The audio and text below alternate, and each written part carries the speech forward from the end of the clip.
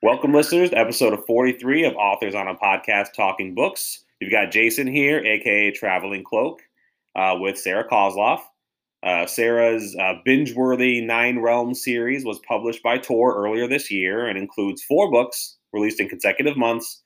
Sarah's also a professor of film history at Vassar College and has contributed to many critical works related to the film genre. So, how are you doing today, Sarah? I'm good. Good. How are finding ways to keep busy? Obviously, you're home. You mentioned you're still doing a lot of writing. Doing a lot of writing. Okay, good. Let's get into. So we talked about. So this series is 4 books in 4 months. I wanted to start with that, talking about how I mentioned it's kind of a binge-worthy series, and when I was reading it, I shouted from the rooftops how much I really liked this series. It almost felt to me like 4 months straight, like it was almost like the series had to be told in that amount of time. Was that your purpose in writing that? Did you kind of feel that way when you were writing the series? Well, I wrote it all before I got an agent and before I sold it. So I conceived it all as if it were one long book. And, it needed for handiness and length to be cut up into 4 separate volumes. But really, it's one story. So it was Tor's idea to release it in what they call Rapid Pub. And I loved that because as a reader, I hate waiting 18 months, 2 years, waiting forever in some cases. Sure. For a story to finish. While you wait, you forget what had happened before, and you're no longer sort of in that headspace. So when Tor decided to release it, 4 books, 4 months, I was delighted. It seemed to fit the material. Sure. I think you mentioned that kind of the first time that we met. You mentioned how hard you thought it was for readers and also writers. I mean, I think you said, hey, it would have been harder for you as a writer to write a book, sell it, and then have them come back to you and say, okay, let's write a book 2 now. And you have to go back and say, okay, where was I relating these different things, right? Right. No, I loved working on it all together at the end. Because even in book 4, I would come up with an idea. There was an idea about the queen flying the flag when the princess's talent is discovered. Right. It wasn't initially in book 1. Oh, that's interesting. So that wasn't part of the original scope. No, I just thought of that by the time I got to book 4, Wow. And but nothing had been published. So I could go back and put that into book 1 and make everything work. So I really don't. I feel sort of mystified and sympathetic for writers who publish their series, over gaps, because they can never go back to book 1 and fix something or insert something. Yeah, no one to tell you no at that point, right? No one to say, no, you can't do that. You've already got it in there. It's already in there. Now they can make changes, obviously, but I was changing the map. I was changing people's names down to when they pulled the manuscript out of my hands, and that should create a sort of consistency and flow. That was my goal. I did get one reviewer who said that book 1 didn't stand alone. And I thought, well, it's not supposed to. That's not the point. Why do you think it should? What model are you, operating off of? Well, the George R.R. Martin, right, of a model of, waiting 12 years, 15 years to publish a book. Yeah, not me. one thing that I think is really interesting about that too is if I were to write a book now and finish it, finish a series, say 10 years from now, I've changed as a person a lot too. And I think that's going to change the story. And sometimes maybe that could be good and sometimes bad too, right? I mean, if you want to tell a particular story, which is what you're doing here, you're telling this one story, 5 years from now, that story might change so much in your head because you change a lot and maybe that doesn't come out the way you want it to. Yeah, that's an interesting point. But I think, your readers your listeners can't see my gray hair. I'm kind of cooked at this point. I'm not in my more formative. What that has changed in the 7 years is the world around me has changed dramatically, right? Sure. But there's not much you can do about that when you're a writer anyway. Sure. And you mentioned that, so 7 years, you say, that's how long that you've been working on the book, or the series? Yeah, that's how long I worked on the books from beginning to publication. A year of that was not really my time. A year of that was Tor's time, copy editing and layout and things like that. Sure, yeah. Back of the building, publishing. Right. And it's interesting because that makes me think of when we met I met you at an event that you were at here in Chicago, and you mentioned a story. You told a story about the first scene that kind of popped into your head, that kind of got the series going for you. Do you want to? I thought maybe you could recall that for the listeners here, because I think it was really important. I hope I'm telling the same story. But, if not, I'll just pretend you did. Originally, the first chapter of the series was when Cerulia and Persia meet, the two little girls. And there was this emphasis on friendship, female friendship, and the fountain. It's now, I think, chapter 4 in the book. Yes, she's on a walk with her mom. They're getting out of the castle grounds, right? Right. Yeah, right. And that's interesting because I wouldn't have pegged that as the first scene that was written. Why did that scene stick out to you as something that needed to start the book off, at least in the beginning? Because, you know that in so many ways, this series is my companion piece to The Lord of the Rings. Mm-hmm. And The Lord of the Rings is so much about male friendship. Mm. The 4 hobbits and then the 9 walkers, right? You know? Yeah.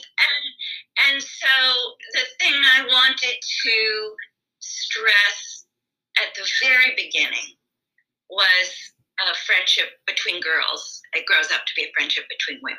Yeah. That's really interesting you mentioned that, because that was what I was thinking about when I was reading the book, kind of the power, really a lot. To me, when I read this book, there's a theme, kind of an overarching theme of power hierarchy here.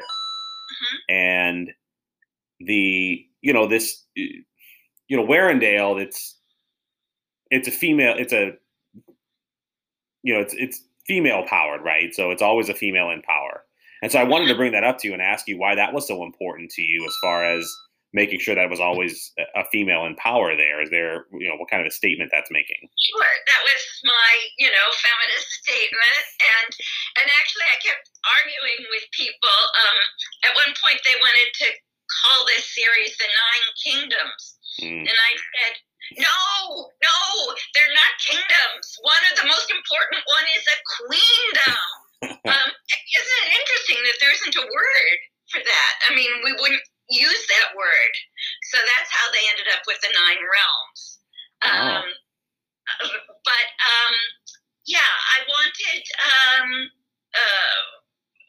women in positions of power, many women in positions of power, binders full of women in positions of power. So there's also Destra, who's a magistrate, right? Mm-hmm. And there's female agents of the nature spirits. Right. So it wasn't that there was just one exceptional kick-ass woman protagonist. There should be, it is a world where there's a lot of male power, but there's also a lot of balancing female power. Yeah, and you're right. We don't see that a ton in fantasy. I think it's becoming more and more, but right. Yeah, 10 years ago there wasn't a whole lot of that. So right. I think there's a niche there. And there's a place for it. I've read it's just the one heroine, right? Mm-hmm. And she goes, right. She's kind of a singular figure, and I didn't want that. Right. Is there something to then, again, I don't want to have any spoilers, but the beginning of the book, you have Regent Matwick who kind of takes over and kind of usurps that power from her. Right. Is there something to that then, as far as, it's a female powered place, but now you've got this male in power? Sure. And he and many of his cronies are drawn to be particularly misogynistic, mm-hmm. and particularly belittling of the female queens. Gratuitously belittling of female power. Right. And so you got a lot of give and take there, I think. Yeah. In the way that works. Yeah. What about Cerulea? So Cerulea goes on this kind of epic journey, right? I mean, that's kind of the point of everything here. I wanted to know, she goes on this journey where it's almost like she's, she goes through heartache and pain. She's got a lot of grief and trauma.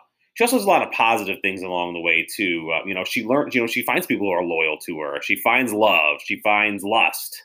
She finds the good and the bad that's kind of out there in the world. Why was that journey so important? Was it, when I look back at kind of the previous history of the queens there, you don't see a lot of that. So was it just about getting her to learn how to be a good ruler, or was there more to it than that? Well, that was a major part. Her mother was a weak ruler. Mm-hmm. She would never have been overthrown. And Cerulea, number one, she has to grow up. But some people call this series a coming of age, which is fine. I don't care. It's not exactly what I was thinking of. Sure. But she has to grow up, and she has to learn much more about different classes, different injustices, what real pain is, what it means to use people, right? There's a sort of moral education that she undergoes before she's ready to be queen. And even, in book 4, she's still growing and learning. One of the themes of the book that I really, what was really important to me was sort of the ethics of killing. Mm-hmm. A lot of fantasies just kill people right and left. Right. As if they don't matter at all, as if it's fun or funny or it's just exciting. And during the 9 Realms, I try and get sort of more and more and more serious about what it means to take a life and what different people learn from or think about killing. So I think you really see that in book 4. Yeah, and you get a lot of grief there. I mean, and I think you really, to that point, I see a lot of scenes where they kind of focus on that grief, right, and how it affects the people around them, right, when different characters are killed. And that enemies are not just enemies. Enemies are people too. Mm-hmm. I mean, the one of the big and deserved criticisms of Tolkien is that he just created the orcs to make them sort of bestial and make you feel happy about killing them off. Mm. There's nobody in the Nine Realms that you really should feel happy when they die. Yeah, that's a really good point. And I guess I see that a lot in the book too. And, that really makes me think a little bit of, the counterbalance as I see it in Cerullia's story, which is Thalen, right? And his group of raiders and how they go through that a lot too, not just her, but they have a lot, because obviously there's a resistance section there, right? So yes. And actually they both go through this journey about thinking about violence. Mm-hmm.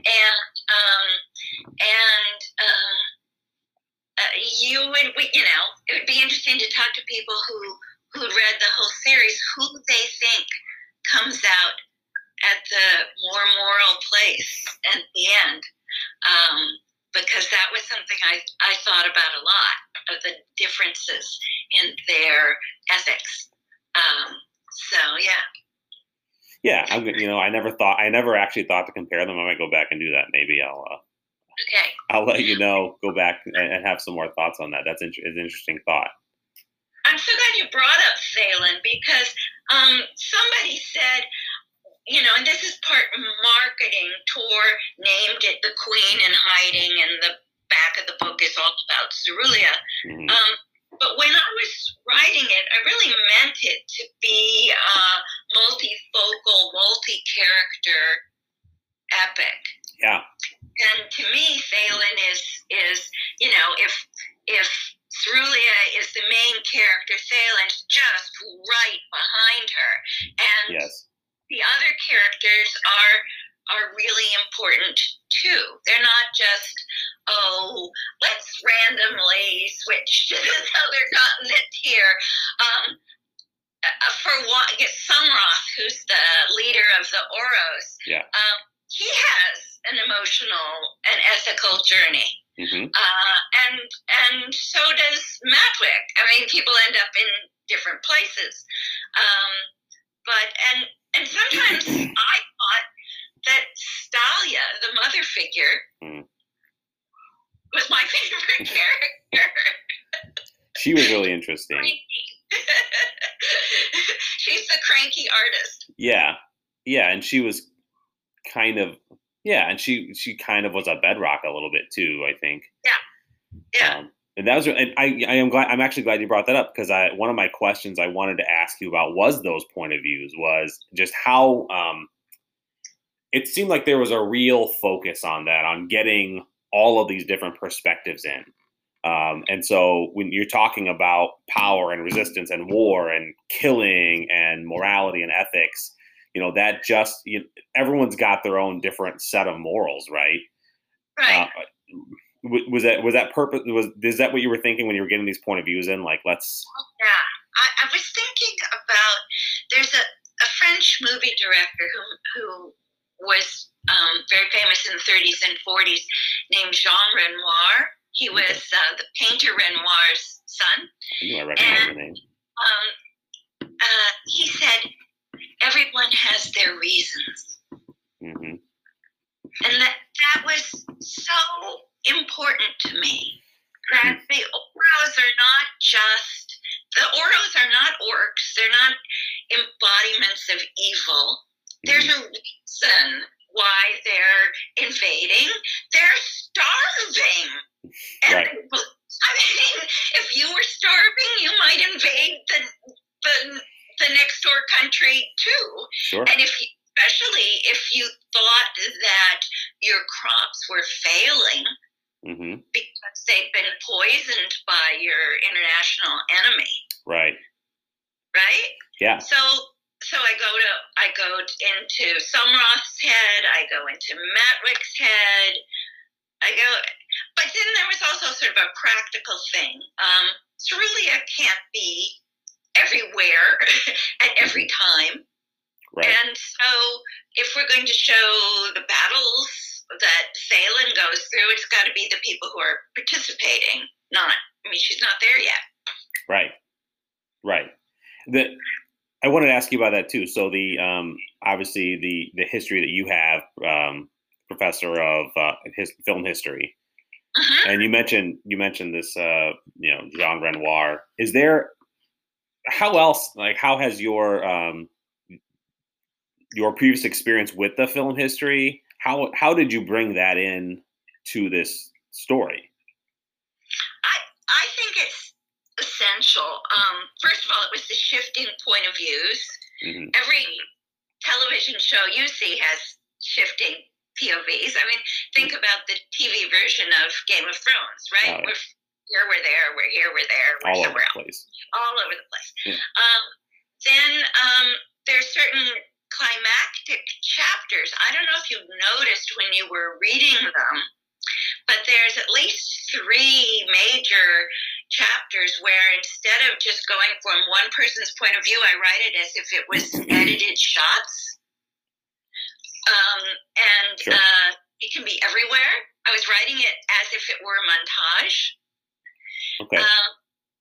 And then some of my models when I was writing were movies, not books. I was thinking of this Western called The Magnificent Seven. Or I was thinking of a Japanese film called The Seven Samurai.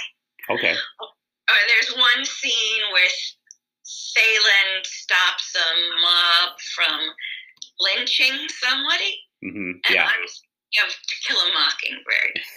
Oh, wow. I didn't even make that connection. There's even, no one will know this but I took some lines from my favorite movies and gave them to characters. Really? Gosh, Yeah. I'll have to go back and think about any movies I would know. There's a line from Sweeney Todd. Oh. About how I will have vengeance. Actually, the way the line goes is not grammatical. And in copy editing, they changed it. And that was one of the only times I wrote stat, go back to my original. Because I was deliberately quoting Sweeney Todd, and I wasn't going to change it. Oh, really? So that was a moment of pushback for you there, huh? Yeah. That's interesting. Yeah, I didn't catch that. And there's a great line. You may not know this movie, but it's a 50s Western called Johnny Guitar, where Sterling Hayden says to somebody, "I'm a stranger here myself." And I just took that line and gave it to somebody in the middle of it because I could. This is my little universe, right? Yeah. I can personal associations that have to do with my family or places I've been, but also movies I've seen. Yeah, it's great when you see those worlds collide like that. The movies, you got it in the book. I wouldn't have known. Do you think that your students, I met a few of your students when we were out there and they seemed very dedicated. Did they get those lines? Did they pick those up? They got some of them. Okay. And then they got some I didn't even really know. But I think they're right. One of my student assistants, I don't know where I got cerulean. It becomes important. Yeah. And one of my student assistants wrote to me and she said, "You got that from The Devil Wears Prada. There's a whole scene which is about a cerulean sweater. It's not blue, it's not turquoise, it's not aqua, it's cerulean." Meryl Streep tells the young girl. And she's probably right. That's probably where I got it. Well, it's funny because I actually had that on my list of why cerulean, and the blue hair thing, and then I just crossed it out because I thought I'm not going to ask that question. It's kind of a lame question, but no. Well, it's just more of my process, and where things came from. Yeah, that's really interesting. And hang on one second. We're at almost 30 minutes. So I'm gonna. Okay, you gotta switch over. Yeah, let me switch over. All right. So the other question I wanted to ask you is about just current events. Were there any political climate, social climate, any current events like that that really had an effect on your writing for the series? Yeah, that's a great question. Oh, it's funny. It's a question that when I was on book tour and I was in Los Angeles, my students asked that question because they know me so well. And many of them one of them said, I took the McCarthy era with you. I can't believe that you don't have political references in this fantasy. And I said, well, funny you should mention that. There is a scene in book 2, which is a massacre of herding village, and you might wonder where I got that or where that came from. It really was inspired by a photograph I saw of a Syrian refugee, a little boy who had been drowned in the Mediterranean and had washed up on the sand. Oof. And this image of this, departed innocent resonated with me so strongly. And so in the Sweet Meadow scene, I wanted to capture just the horror that in conflicts, it's children, it's women, it's babies that that suffer, and people look the other way, right? So that was one of the one I was thinking of. The other thing that played a large role in the series is the idea of the disappeared political activists in Latin America. I deliberately used that term, and the hidden prisons and people going away to disappearing. Okay, good. Yeah, and it sounds like your students are just trolling through your books, trying to find bits and pieces of your personality in there. Like, do they have like a late night session? Like, let's just read it and pick out pieces. My students, they are so funny. They send me Facebook messages. They've been betting whether or not I like the current movie. And they also, but I taught them other things besides movies. I taught them about a style of writing where you don't use passive voice because passive voice avoids responsibility. And I would say once every 2 months, one of my students sends me a news clipping saying, look, Sarah, they use passive voice. They're avoiding responsibility. They're saying mistakes were made as opposed to I made a mistake, right? Right. So yeah, I love my students, and one of the saddest things that happened to me this fall was I was on this book tour, and in every city I was seeing my students, and then because of COVID, the plug got pulled on my book tour. Yeah, it sounds like you have a great relationship with them, so I can imagine that's a tough thing to go through. That was kind of a heartache, and as much as this is okay. I like talking to you on Zoom. I love being. You saw me in the bookstore. I love being there with them. Yeah. Yeah, and you were great. I mean, you were very social. The first thing I just remember one of your students walking up to me. You remember what the first thing they said to me when you and I were having a conversation was? No. Are you from Vassar?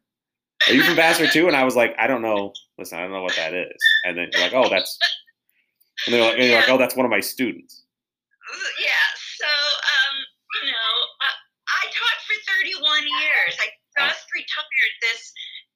Do you need to deal with the dog? Oh no, you're here. My wife's got her. I'm sorry. Okay. taught for 31 years. I used to bring my dogs to class. And I just retired this spring. I'm glad I did, because I wouldn't want to teach on Zoom next year. Sure. COVID conditions. But I so miss not being able to be in a room with them or with readers, to have that interpersonal connection. Yeah, I imagine. Do you know? Because I see that a lot of your tours, a lot of the stops were canceled. A few of them you're going to do like an online digital format. Do you have any idea what that looks like beyond, say, May, June, July, or like July, August? Have they, any indication when you're getting back on it? I think everybody is just doing digital things for now. It's, the risk is, I wouldn't go to a bookstore with a lot of people right now. I don't want people to risk their health at this point. But I want them to support their local bookstores, not maybe for a talk.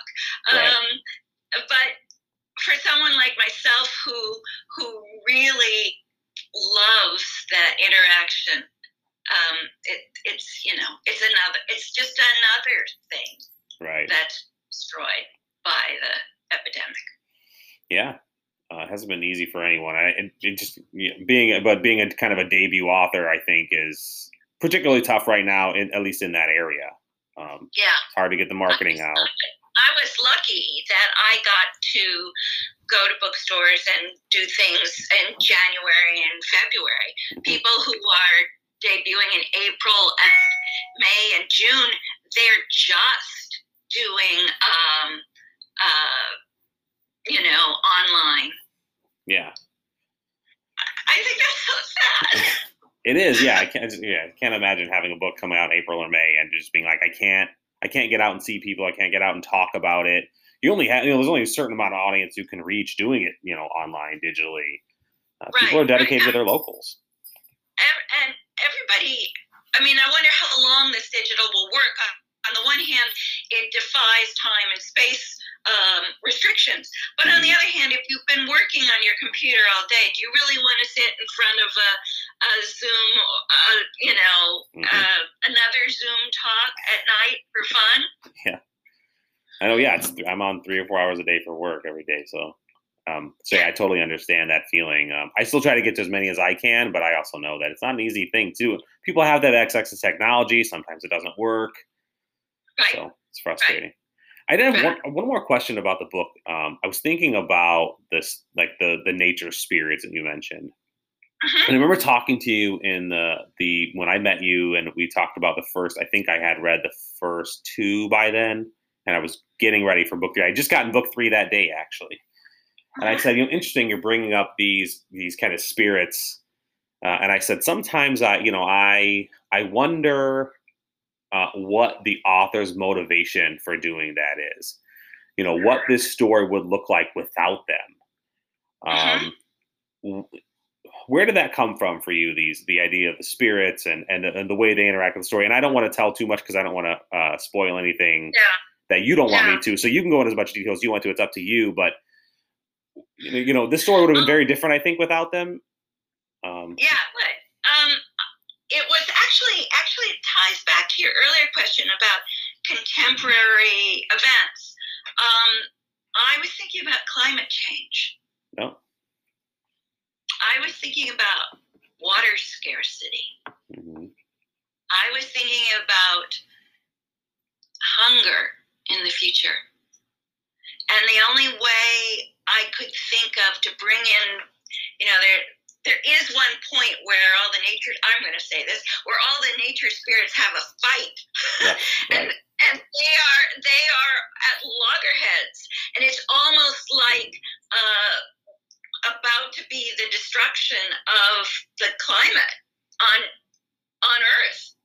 I wanted to bring in that kind of dire stakes. And so I used the spirits to do that. Although notice the spirits never appear. They never come on screen. You barely hear them. They work through their agents. Yeah. And seriously, I was thinking about real estate agents. I was thinking about people who act for principals, you know? Yeah. And so I had fun with the agents. So you literally took that term literally. Yeah. Who gets to be an agent? Why are they an agent? People don't believe they're an agent, right? Yes. With luck. What it means to be an agent, you know? So that became fun. Yeah, there are certain qualifications, right? I guess it does kind of tie in there. That's really interesting. But yeah, it's interesting symbolism really there. Yeah. Okay, it's good. not that original. I mean, I was just using kind of the Greek gods, but sure. I repurposed them. Listen, all for repurposing. So okay, good. So I think we've gotten a lot into what the books mean. Like I said, this is one of my favorite series of the year so far. I absolutely love it. What's next? Can you tell us what's next for you? Have anything on tap? Are you writing anything right now? You mentioned to me you're writing a lot. So I've finished Standalone, which is not an epic fantasy. It's more historical fiction with a little bit of fantastical element. Okay. And it's at my agent right now, and will be going out for submission soon. And then I just started. I think it's a thriller. Ooh. Because I'm in this unusual position. I am retired from my main career, so I can do. And I want to write, this is sort of it's about journalists. Journalists are the heroes. It's a little bit like All the President's Men or Spotlight. It's about investigative journalists are the heroes of this thriller. Wow. I'm going to have to do a lot of research about the techniques of investigative journalism, but I have the characters, I have the plot. I just started it. Sounds like you're sticking to your film roots, though. Yes, you can. I mean, in some ways, if I were really brave, I would write this as a screenplay instead of a novel. But I'm not that brave. I will write it as a novel, and we'll see if anything ever happens to it thereafter. That's interesting. I see that because you do have, I mean, this is a debut fantasy novel for you, but obviously you've written a lot of, other things, essays and gotten involved in some critical works. You've never done a screenplay, though. I've never done a screenplay. And it's a very unforgiving form. It has to be only 120 pages, Oh. It has to be formatted exactly. It has to have the 3-act structure. I don't want to be confined that way. I want to tell this investigative journalism as heroes story my way. So we'll see. Do you think it's easier to adapt the other way around? Write a novel, get it adapted? Yeah, sure. Okay. Most movies are adaptations of novels. Right, that's true. And this has been true since the silent era. Oh, really? I didn't know that. Yeah. Oh, that's really interesting. What about, are we returning to the Nine Realms anytime soon? I'm not closing it out. I went to all that trouble to build that world, but it will wait for me. Sure. It's there, and I'm eager to try, other things, and I'll tell you one thing: I'm not eager to write a 4-book series over 7 years. No. That's not my goal for the next 7 years. Well, I'm sure that wasn't your goal 7 years ago either, right? It was. Oh, I didn't know. I just didn't know what I was doing. So I'm more looking at standalones. One volume. But it's funny. People on Twitter or whatever keep saying, "Are you publishing more?" And I do worry a little bit that if I switch genres, they won't know where I've gone. But so they'll just have to follow me on Twitter, and then they'll know. Sure, yeah. And so let's talk about where can the people find you? People can find me on Twitter. People can find me on Instagram. I have a website, which is my name, sarahkozloff.com. On there, I have all of my scholarly work. I also have a blog where I talk about things like dragons and genre and how old I am and how I like to garden. So it's funny. People ask me things that are on my blog, but people don't necessarily go and read blogs. Sure. Yeah. Well, I was on there today reading earlier, so hopefully they read your blog. Hopefully they read our blog. But and so on Twitter and Instagram, you're Sarah Kozloff, right? Yes. Sarah Kozloff. Again, I don't remember the punctuation issue. I'm Sarah Kozloff on both Twitter and Instagram, but one of them is a period and one of them is an underscore. Oh, okay. Oh, yeah. I guess I've never noticed that. Okay, but people can find you there and your website. And again, you've got a lot of your. Only one. I mean, if they look up my name, they'll find me. Yeah, that's true. And then, like you said, you blog, and you do have a lot of your critical works on there. I was on there. It actually links to Amazon to all those too, and you can read through some. So it's really interesting. So thanks for being with me today, Sarah. I really appreciate it. Appreciate you answering my questions and spending time with me. It was good to see you again. It was great to see you, and thanks for taking this series so seriously. And I wish you and your blog and website all the luck. I know you've been interviewing some really interesting people, so I'm proud to be among them. Yeah, thanks. Yeah, we're good to have you on the Mount Rushmore there. So, okay. 9 Realm series, Sarah Kozloff. Go out and get it. I highly recommend it. Okay. All right. Thanks, Sarah. Good night. Good night.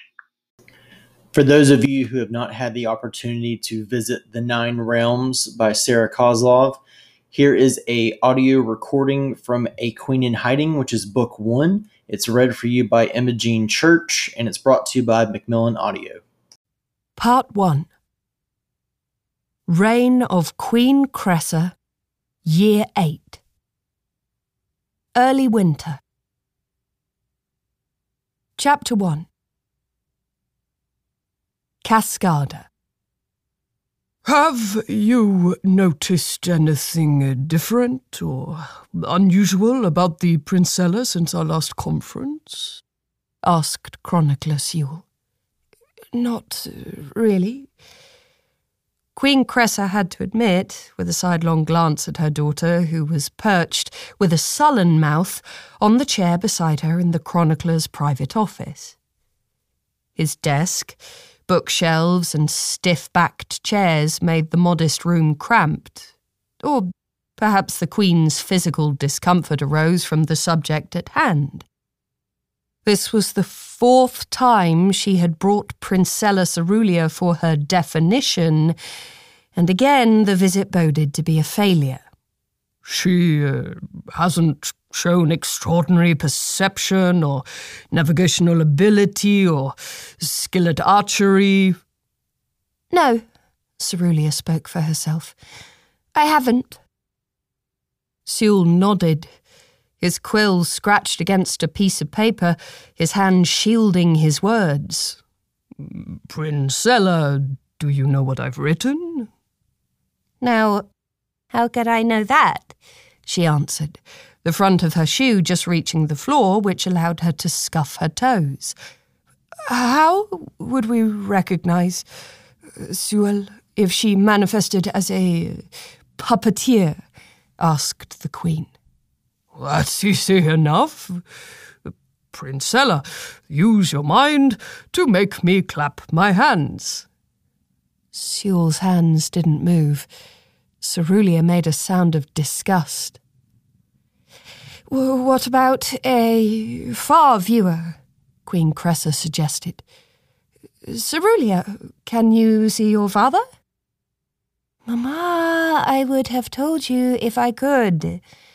Although she didn't move her feet, her mother heard the tiny snort through her nose and saw the way her upper lashes slammed against her lower. Indeed, said Sewell, rubbing his sparse goatee. I imagine that you've become acutely aware of past Queen's talents. Grandmamma was defined at 4 summers, and Mamma at 6. And here I am at 8, and I can't do anything. I highly doubt, my Princella, that after having endowed all the queens of Wirrendale with a special talent, Nargis would abruptly discontinue the practice with you. Sewell gestured toward the indicia of Nargis in the room, a waist-high white marble column that broadened at the top into a bowl shape. Water continually overflowed the bowl, falling into a ribbon-like trough that circled back down around the base. We must just not have recognized your ability. Cressa found Sewell's surety comforting. We keep expecting that you will be an enchanter like me, she said. We may be overlooking something obvious or something rare. Mamma, can't you use your enchanter's talent to figure it out? Cerulia asked. Her face looked drawn in the pale light of a winter morning. I wish I could. My own talent is so limited. If you'd read more in The Queen's Chronicles, Your Majesty, you would realize that all talents grow over time. They typically start quite narrow, and then as the Queen matures and faces challenges, she discovers that her talent spreads into adjacent areas. Nargis does not want to overwhelm her queens with powers they are not yet ready to wield. Sewell's gaze grew distant, and he rubbed his chin again. Though no talent is limitless, each queen inevitably discovers blockages and exclusions. I've often wondered if Nargis places these there with some kind of design. Yes, yes, I know. I must make the time to look at the books on other enchanters. The Queen acknowledged with a touch of frustration. At any rate, I take it we can make no further progress today toward defining the Princella? Princella, Sewell addressed her directly and leaned forward. Is there anything you can do that other people can't? Last time I told you I like to make up stories, but lots of people can do that. And nothing happens when I tell tales. I mean, the giants don't become real or anything like that. Sewell nodded. She's got a good ear for music, said Cressa. But we discussed this last year, and I've paid close attention ever since. Music may be a comfort in her life, but not a magical talent. I can talk to my horse, Cerulia offered, hesitantly. Sewell leaned back, his head, because he was so slight of stature, not even reaching the top of the chair back. A smile reached his grey eyes. Ah, that childish fancy.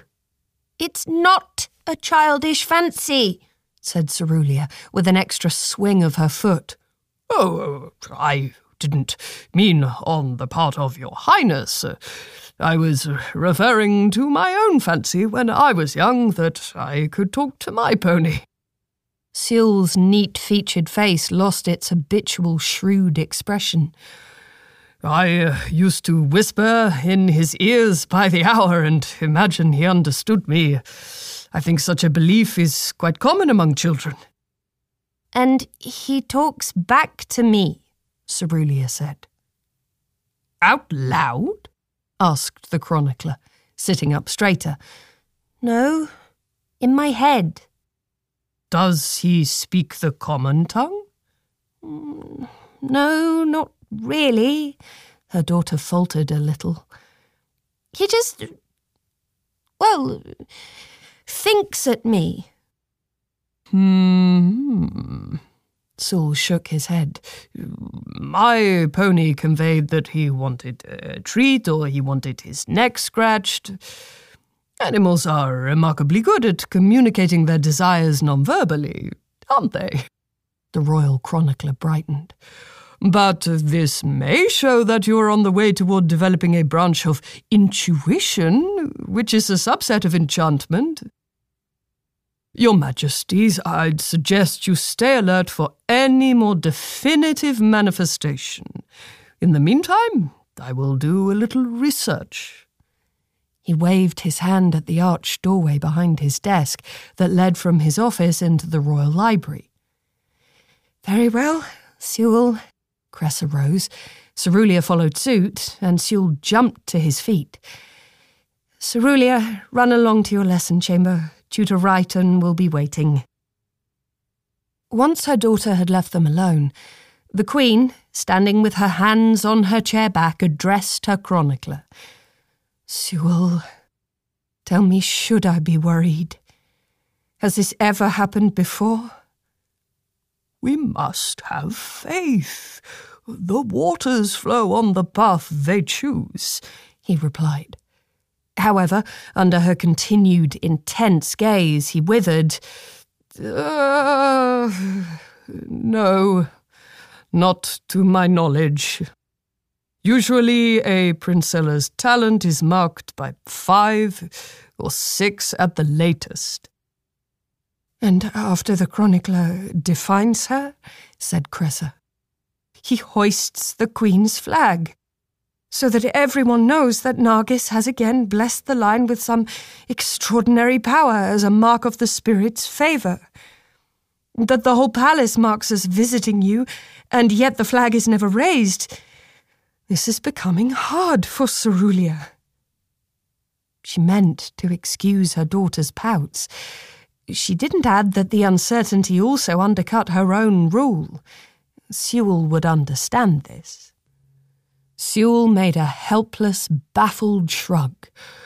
As you said, Your Majesty, we must be overlooking something obvious or something rare. Nargis grants the talents, but it is up to us to recognize them. And then it is up to you royals to learn how to wield them.